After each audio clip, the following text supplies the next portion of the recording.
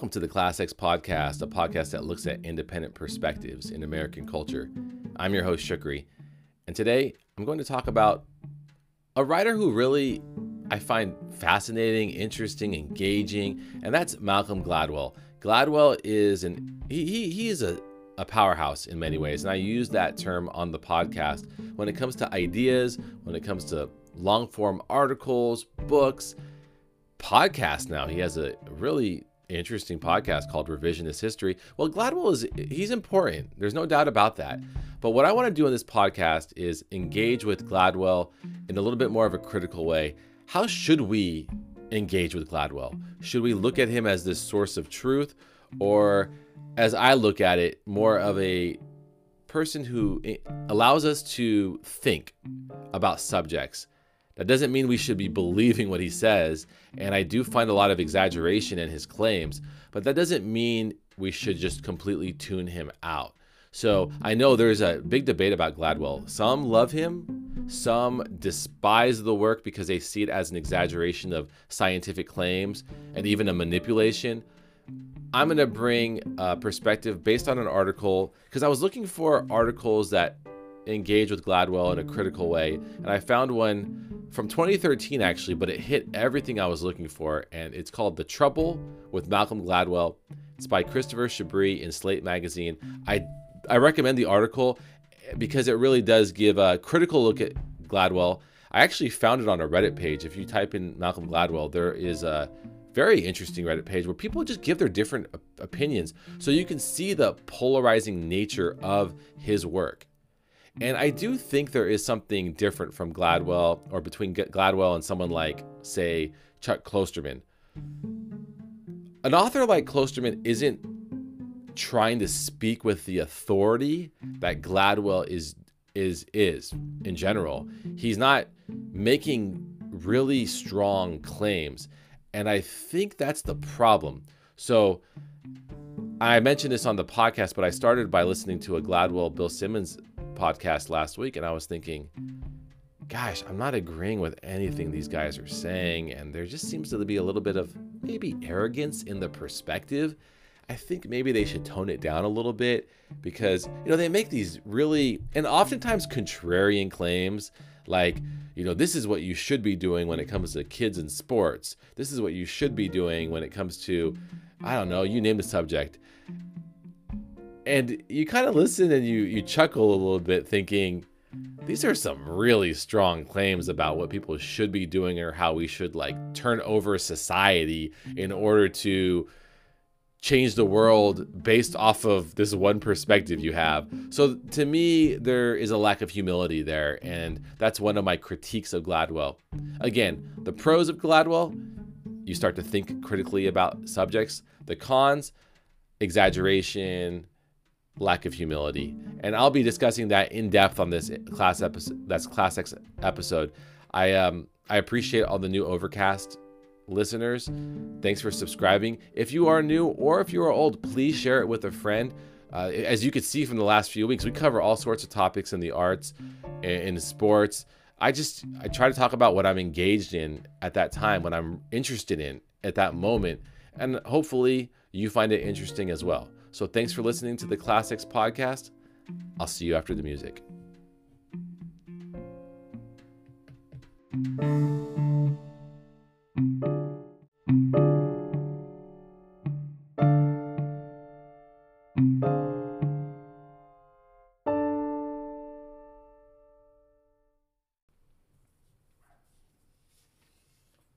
Welcome to the Class X Podcast, a podcast that looks at independent perspectives in American culture.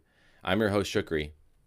So today's podcast is actually going to be inspired by a podcast I heard a few days ago with Bill Simmons and Malcolm Gladwell. So I really like both sometimes, and sometimes I dislike what I'm hearing from both. Both writers, they've both kind of shifted to a podcast format to express their opinions, which I think is the thing, right? A lot of people are doing that nowadays. The shift to podcast is kind of complete. We used to have blogs, not as much anymore because that's not a medium anymore. So Gladwell and Simmons, it was an interesting conversation, And the thing was, I was engaged, but as I often am with Gladwell and with Bill Simmons, I found myself disagreeing with a lot of the opinions. So my engagement was not ideal if you're a typical writer, who wants to engage the audience. You don't want the audience to be sort of like, what is this? What are they saying right now? So that was kind of a little bit of my perspective, but I want to get into this in a more nuanced way. I want to really talk about my ambivalence with Gladwell and why I feel that way, because I do think it's significant, and I do know that it reflects how a certain audience is viewing Gladwell. So I want to look at, is he a valid source? Should we trust his opinion? And again, I'm in the ambivalent phase of my engagement with Gladwell. So I'm in that camp. I'm not going to be pro, against. I'm trying to give a nuanced view. And, sometimes it depends. Like with his podcast of revisionist history, occasionally I'm like, that's great. That was a great podcast.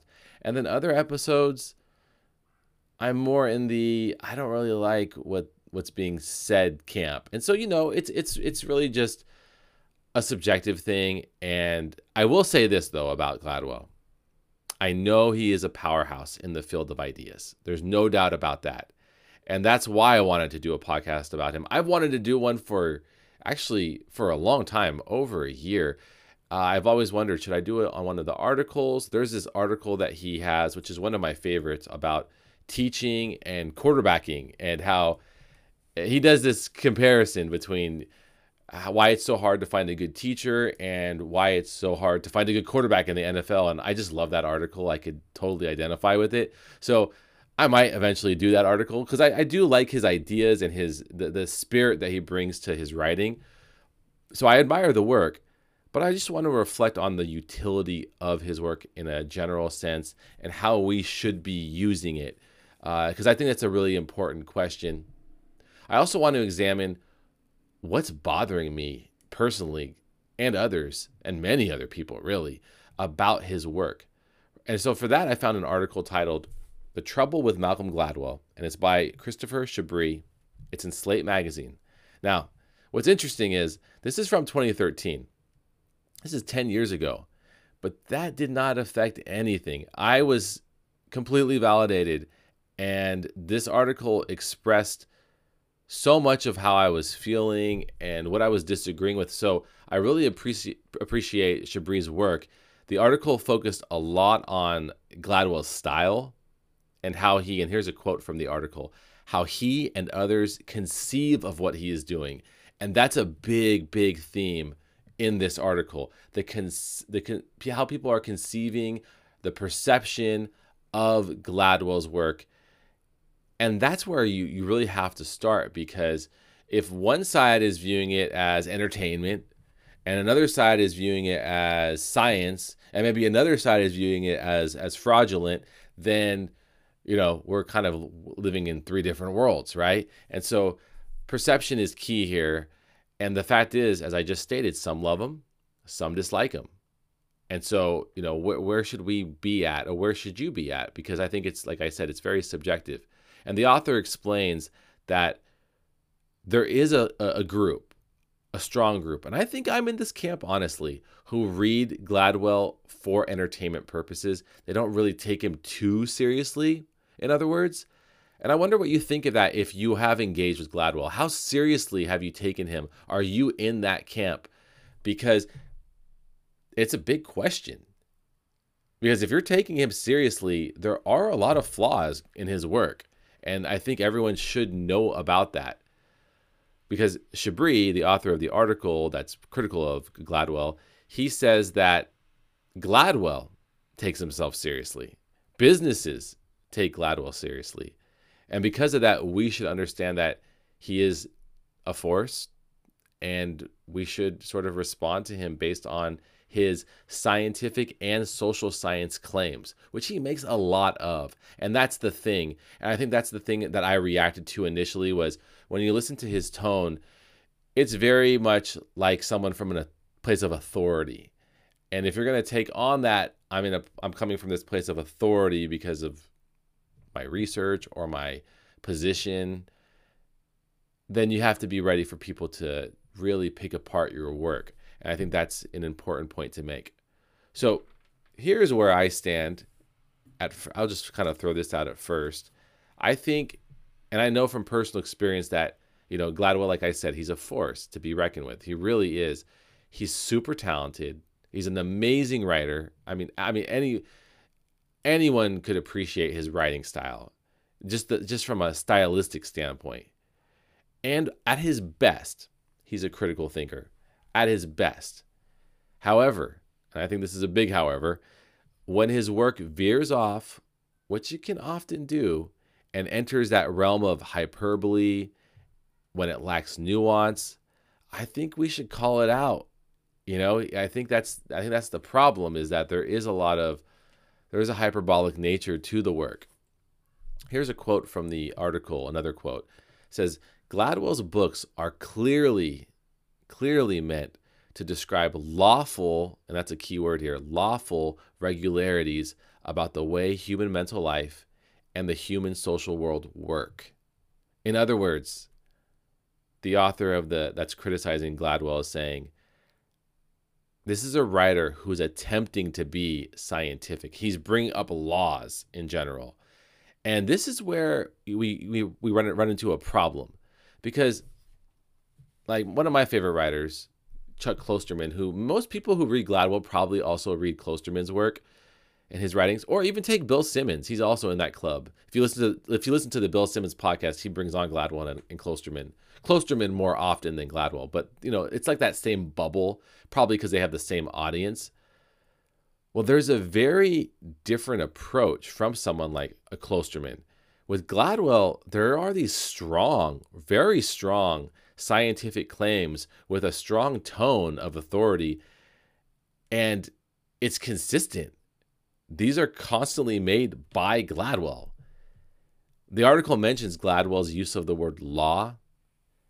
He uses it to make his arguments sound more scientific. So you can't say, and I think this is an important point, you can't say that, according to the article, Gladwell is purely entertainment, even though that's my tendency, because I am entertained by him. I remember the first time I listened to Gladwell, driving, and I was listening to, I think it was Outliers, and it was so entertaining, so engaging. But you can't just say it's purely that, because it's not. He's not claiming that it is, and it's not being used purely for those reasons. So I totally agree with that point. To me, Gladwell makes many claims that he treats as a certainty, but they're really not. They just aren't. And here's an example. And this is where I think he veers off. He does a lot of things with correlation. And in psychology, I always tell my students, because there's a big unit on it, correlation does not equal causation. And I'm sure most of you have heard correlation doesn't equal causation. I just taught this to my students. So Gladwell, he's constantly exaggerating the relationships that are just a correlation. He sees those correlations as the cause of various events, whatever he's writing about. Take it to another subject, history. When we approach a subject in history, we do it ideally, hopefully, we do it with humility by discussing, for example, like the American Revolution, the multiple causes of that event. You don't get this in Gladwell's work. You don't get the multiple causes. You get, here's the cause, this is why it's important, here's the law that I'm coming up with. There's a lack of humility in his work. It's just how it is. Bottom line, he should probably stop claiming certainty and science in his work. And I see that as the key to probably fixing those annoying feelings that I felt when I was listening to the Simmons podcast. It's just, when I hear that level of certainty, I'm like, who are you and where did you get this confidence from? That doesn't make any sense. And I don't say it out of a place of negativity. It's more of a annoyance, because I realize that there's selling going on. There's a salesmanship, which I don't even have in my notes, but just as I'm talking about it, that's where, we get the TED Talk Gladwell, just the TED Talk culture we're in. And hey, I like a good TED Talk, just like you probably do. But a lot of TED Talks, do veer off into that kind of, I'm just trying to sell you on my gimmick, on my product. And once we get into the salesmanship of it all, not a big fan of it in general. So it's why, by the way, I should say this. Why? Because it's the opposite of critical thinking. It's actually a positive quality to be humble. And, that's lacking. Humility just doesn't sell, so people aren't going to do it. And that's why you don't hear it probably in Gladwell. Readers do want certainty, right? Readers want to feel like experts when they open up a Gladwell book. And honestly, I know this because I was that way. That was me. It's interesting. When I was in my 20s, I loved Gladwell because it gave me a sense of certainty about the world. It gave me a wisdom, in quotes right now. So Gladwell was my guy. I talk about Gladwell's arguments with friends, with family, with students. I was so immersed in that style. I just thought it was so amazing. Thought it was enlightening.